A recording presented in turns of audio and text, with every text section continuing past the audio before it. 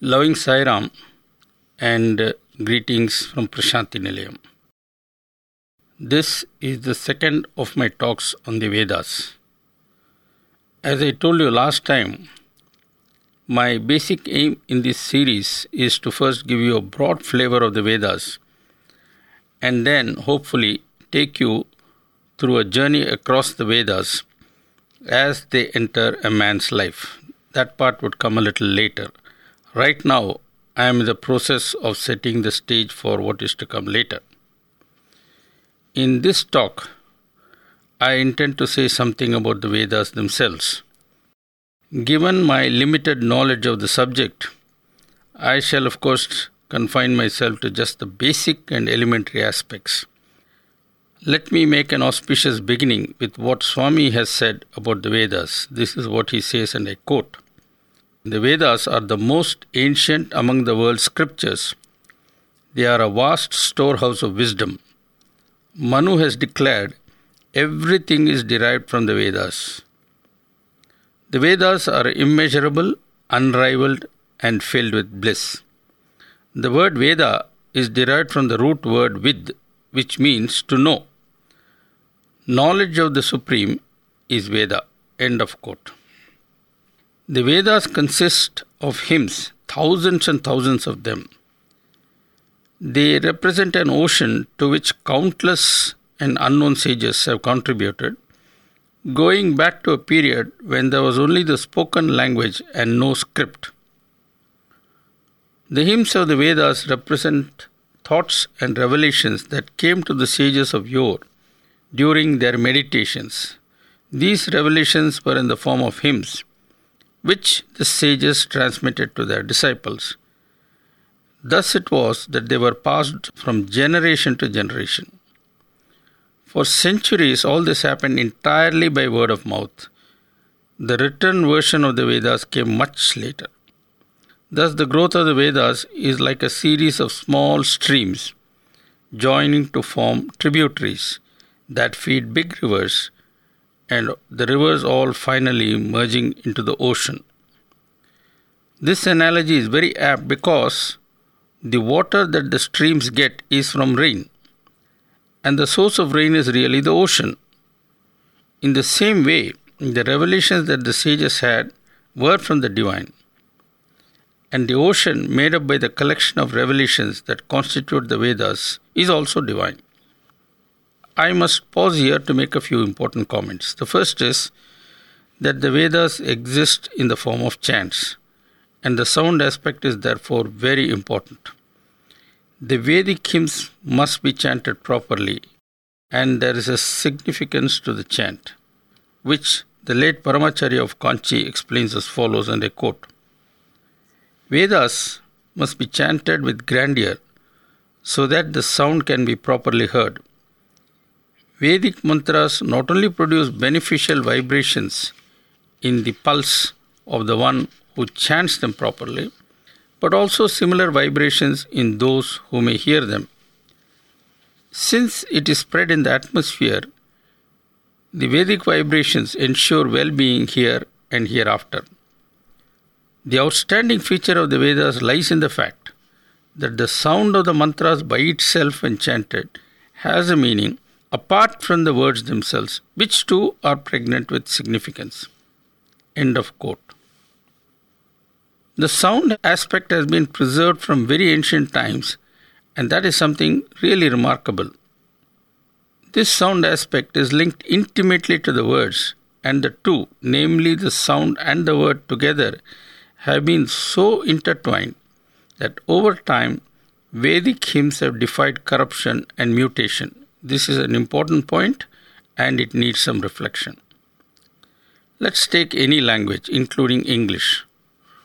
All languages have evolved.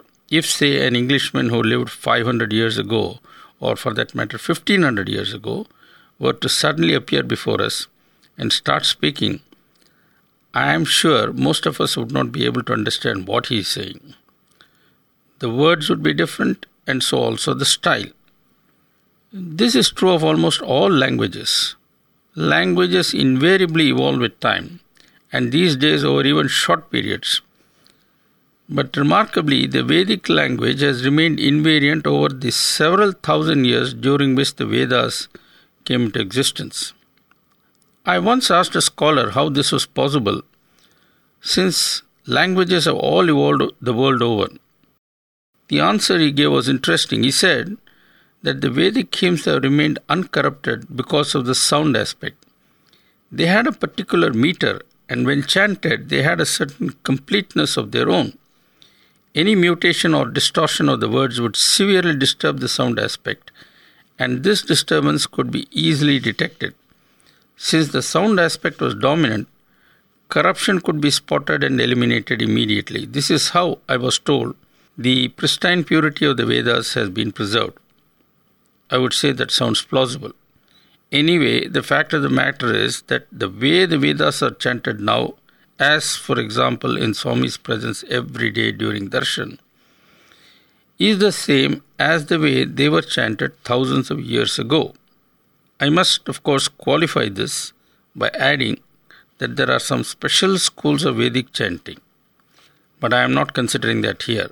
Rather, I am confining myself to the standard method of chanting. Just to make myself clear, let us say there is a Vedic Pandit from East Godavari district in Andhra Pradesh and another Vedic Pandit from Kerala. East Godavari and Kerala are at least 1,000 kilometers apart. The respective Vedic scholars in these two parts would have imbibed their tradition from their ancestors in these two widely separated regions of the country. Until recently, these two regions did not have good communication between them. Let us say that two scholars from these two regions meet, and one of them starts chanting, say, the Taittiriya Upanishad. The other scholar would have absolutely no difficulty in joining the first one in the recitation.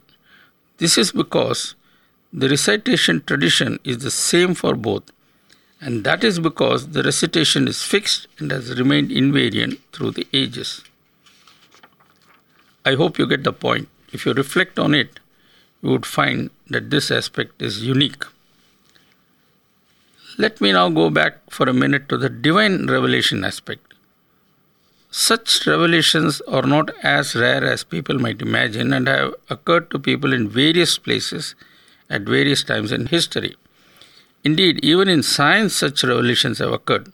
Of course, historians of science not record it that way. They would instead say that Archimedes had a flash of discovery, Einstein had a flash of intuition, and so on. However, these flashes that the scientists get are nothing but the revelation of the divine. Maybe in relation to the material world, but they are revelations nonetheless. Let's get back to Swami and find out what more he has to say about the Vedas. Here is a quote. The Vedas took form only to demonstrate and emphasize the existence of God. The Veda is a collation of words that are the truth, which were visualized by the sages who had attained the capacity to receive them into their enlightened awareness. In reality, the Word is the very breath of God, the Supreme Person. The unique importance of the Veda rests on this fact. Because the Vedas originally existed only in sound form, they are sometimes referred to as Shruti. In scriptures, Shruti means that which is heard. The real reason for giving the name Shruti to the Vedas is that the cosmic vibrations, which are inaudible and which cannot be seen, were heard by the meditating sages as sound. And this is what they memorized and transmitted to their disciples. This is one of the reasons why the sound aspect is given so much importance. They were actually heard as sound by the meditating sages, and these sound came from the original cosmic vibrations. Because the sound aspect is important, great stress is laid by the teachers of Veda on the correct pronunciation of the word and the intonation while chanting. Listeners who have heard the extended Vedic chant by students before Swami would be able to appreciate what exactly I mean.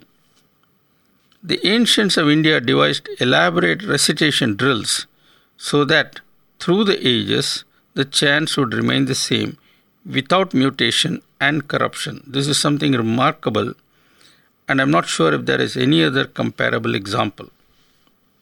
Let me now say something about the structure of the Vedas. It is usually said that there are 4 Vedas. Yes, there are. But do you know that this classification came after several thousands of years? Before that, it was, shall I say, a period of discovery. Revelations came to people belonging to different times, and these were encapsulated into Vedic hymns. There were thousands and thousands of hymns, but unfortunately, most of them have been lost in time. What has survived is only a small part. Even so, they are not only grand in themselves, but tell in their own way the story of the evolution of human thought. I shall come to that aspect a little later, but for now, I shall stay with the topic concerning the structure of the Vedas.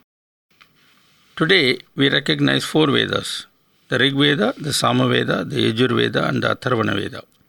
Apparently, it was sage Vyasa who made the compilation and classification of Vedic hymns in this manner. It is customary to identify in each Veda 3 portions known respectively as Samhita, Brahmana, and Aranyaka. The Rig Veda has its own Samhita, its own Brahmana, and its own Aranyaka. The same holds for the other 3 Vedas also. Now, what do these 3 portions signify? Why this division? That is the question I shall address next. In a sense, the 3 portions are indicators of the evolution of Vedic thought. The word Samhita means that which has been collected and arranged. The Samhita portion of a given Veda contains the mantras belonging to that Veda, arranged in a systematic manner. These mantras comprehensively convey the main objective or purpose of that particular Veda. The Vedic mantras that we often hear come mainly from the Samhitas. Turning next to the Brahmanas, these spell out how certain rituals ought to be performed. And this is what Swami says about the Brahmanas, and I quote, "The Brahmanas constitute an important part of the Vedas and deal with the correct procedures for performing rituals like the yajnas and yagas. Being ceremonial rites for acquiring mundane pleasures, such ceremonies, however, cannot offer Atmananda or the pure bliss of the Atma. They can only enhance sensory enjoyment and provide Epicurean pleasures, which are intrinsically transient. The search for pure abiding bliss of the Atma led the ancient rishis to the solitude of the forest." End of quote. Well, this last sentence of Swami leads me in a quite natural fashion to the Aranyakas. This word Aranyaka is derived from the word Aranya, which means forest. Thus, the Aranyakas are sometimes referred to as forest books, and with good reason. As already pointed out in the quote from Swami, neither the Samhitas or the Brahmanas ask a person to give up everything and retire to the forest in order to contemplate on God and focus totally on spiritual development. They stick to chanting the mantras. No doubt chanting mantras from the Samhitas does promote some purity of mind, but where spiritual development is concerned, they can take a person only so far. The Aranyakas have a different objective. They are meant for people who wish to reach higher levels of development through intense contemplation and the meditation of the Supreme One in his most abstract aspect. The famous Upanishads come at the end of the Aranyakas and represent the quintessence of Vedic knowledge. As Swami puts it, ancient sages have communicated the spiritual wisdom revealed to them through the Upanishads. Well, this is a sort of a brief introduction to the Vedas, and it now enables me to comment on the evolution of Vedic thought. If one goes carefully through the Vedic text that spans the ages, one can see a clear line of evolution of thought. The very early hymns are in the Rig Veda, and they not only express ancient man's sense of wonder, but also reveal how he identified specific deities like Indra, Agni, Vayu, and so on, with the forces of nature. About all this, Swami says, and I quote, "The very first experience in Indian thought is the thrill of wonder. This is expressed in the hymns or rigs found in the Rig Veda. The rigs are all about the deities or the devas like Indra, Varuna, and so on." End of quote. From this we see that the very early seekers did not straightaway understand Brahman, the ultimate, and all that. Like people elsewhere, the ancients of India were also struck with wonder about nature and all the forces that formed a part of nature, like thunder, lightning, wind, rain, etc. They also understood, perhaps in their own imperfect way, that there was a subtle synergy between the various agencies of nature that promoted the sustenance of life on earth. Everything from the ant to the elephant was seen as a part of some mysterious cosmic cycle. And so, the very first thoughts related not only to the inevitable sense of wonder, but also to an important question of logic. If there were forces in nature, there ought also to be agencies that control these forces. It is these agencies that were identified as devas, and the ancients imagined that there were different devas in charge of different departments, shall I say. And all these different devas were given different names like Indra, Agni, and so forth. This is what I would call the first level of thought in a long evolutionary process. It's interesting in passing to note that the Greeks also went through almost a similar thought process. As would be recalled, the Greeks too had a god of fire, a god for this, a god for that, and so on. In fact, tribes everywhere had their own spectrum of deities or spirits, be it in Africa or North America. What this shows is that ancients everywhere had the implicit belief that there was something in the universe more than what could merely see with the eyes and experience with the senses. This is an important point.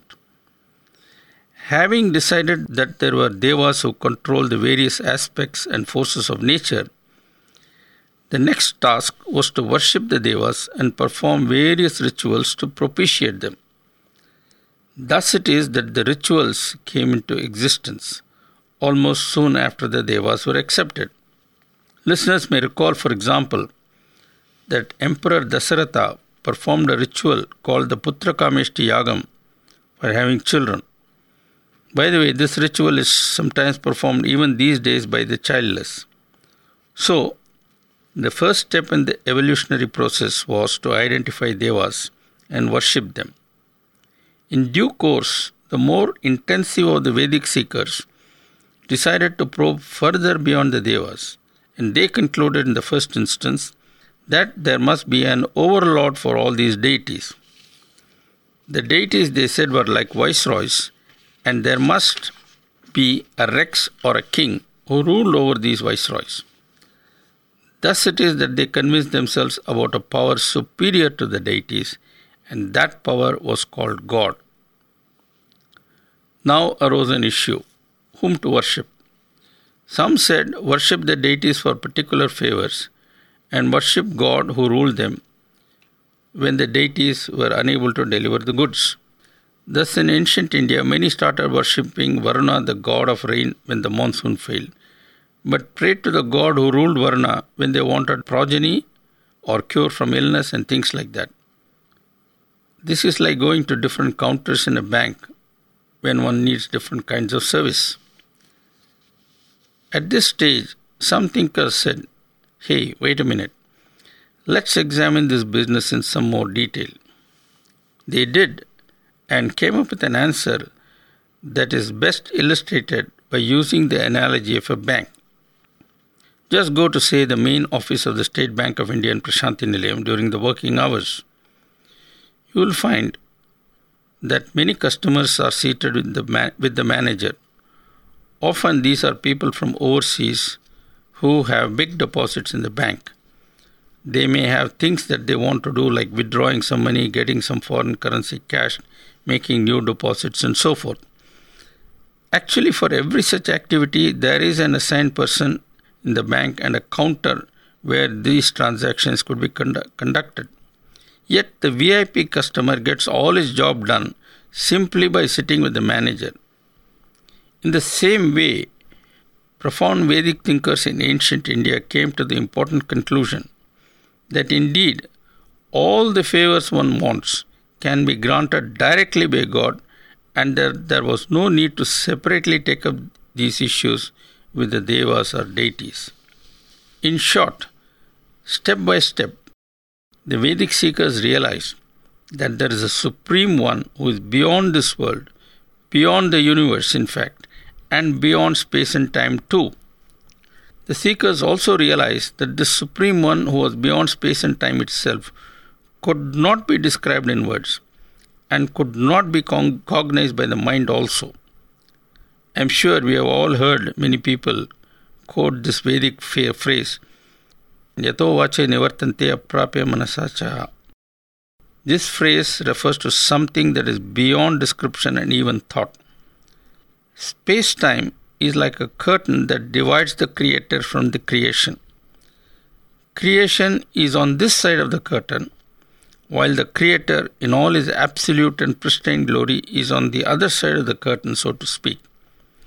In short, slowly but surely, the seekers were zeroing in on the existence of the curtain and the presence of something supreme beyond that curtain.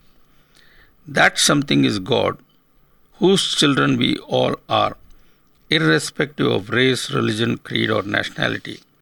In this sense, the Vedas are universal, and it is for that reason that Swami makes it a point to draw attention to the Vedas, and not because they are Indian in origin. To repeat, the Vedas focus on a mystical, eternal something that is beyond this world, beyond this universe, beyond space and time itself, and is changeless. It is that something beyond words and even the mind that the Vedic seers were in quest of, and with good reason too. Indeed, across the ages, seekers elsewhere too have been engaged in this very quest, though by different means. You may be surprised to hear this, but actually Einstein was one of them, and he gives expression to this beautifully. Explaining why he pursued science, Einstein once said, and I quote, "A knowledge of the existence of something we cannot penetrate, which only in their most primitive forms are accessible to our minds. It is this knowledge and emotion that constitute true religiosity. In this sense, I am a deeply religious man." End of quote. Einstein tried to catch a glimpse of cosmic infinity through science, while the seekers of the Vedic age sought that very same eternity via the path of devotion and spiritual inquiry. I will have more to say about the Vedic concept of God and all that later, but for now let me for the record mention that in addition to the 4 main Vedas, there are many supplementary units and texts. These include 6 Vedangas and 4 Upangas. The word Anga means a limb. Thus, the Vedanga represents, so to speak, a limb of the Veda, while the Upanga represents a subsidiary limb. I shall not go into the details concerning all these, they are too much. But I must mention one important Upanga, and that is the Puranas. The Puranas are important because they cater to the masses. The late Paramacharya of Kanchi has this to say about the Puranas. I quote, "The Puranas can be called the magnifying glasses of the Vedas, as they magnify small images into big images. The Vedic injunctions, which are contained in the form of pithy statements, are magnified or elaborated in the form of stories or anecdotes in the Puranas." End of quote. This is an important point. Take Satya, for example. The importance of adhering to Satya, come what may, is wonderfully exemplified by the story of King Harishchandra. a story which until recently used to be regularly performed as a drama in villages all over India. This is how ordinary folk learned the importance of abiding by truth. I have myself seen unlettered villages in Tamil Nadu say, "Na satyathukku kattupattavanga," meaning I am bound by truth. These were poor villagers who did not know anything about Vedas or Upanishads, but they knew truth had to be adhered to. We should also not forget that it was one such village drama depicting the story of Harishchandra that made a profound impact on Gandhi when he was a young boy, making a difference not only to his own life but in some measure to humanity as well. I think it is best for me to bring this talk to a close with a quote from Swami. This is what Swami says about the Vedas. Quote, "The Vedas teach man his duties. They describe his rights and duties, obligations and responsibilities in all stages of life as a student, householder, recluse and monk. In order to make plain the Vedic dicta and axioms and enable all to understand the meaning and the purpose of the do's and don'ts, the Vedangas, the Upangas, the Puranas and the epic texts appeared in course of time. Therefore, if man is to grasp the significance of his existence and his own reality, he has to understand the importance of these later explanatory texts also." End of quote. I guess that places the Vedas and all the supplementary compositions like the Vedangas and Upangas in their proper perspective. In my next talk, I shall attempt to give you a glimpse of one of the interesting Upanishads. So I shall bring my talk to an end at this point, and like last time, maybe I could leave you with a bit of Veda chant from our sound archives before this program formally ends. Jai Sai Ram. Om ye tre saptah paryanti vishwarupani bibhrataha vajaspatirbhalate shantanvo adya dadhatu me punarehi vajaspate devena manasa saha vasospate niramayamayevastu maye shrutam ihevabhividano bhe artne yivajjaya vajaspatiर्नियच्छतु मय्येवास्तु मये श्रुतम् उपाहूतो वाचस्पतिरुपास्मान् वाचस्पतिर्क्वजताम् संश्रुतेन गमे महिमा श्रुतेन विरादिशि विद्मा शरस्य पितरम् पर्जन्यम् भूरिधायसम् विद्मोऽश्वस्य मातरम् पृथिवीम् भूरिवर्पसम् ज्याके परेणो नमाश्मानन्तन्वम् गृधे वेडुर्वरेयो रातेरपद्वेषांस्यागृधे वृक्षं यद्गावः परिषस्वजानानुस्फुरम् शरमर्चन् चृभुम् शरोमस्मज्जावयदिद्युमिन्द्र यथाद्याम् च पृथिवीम् चान्तस्तिष्ठति तेजनम् एवारोगम् चास्रावम् चान्तस्तिष्ठतु मुञ्जायते।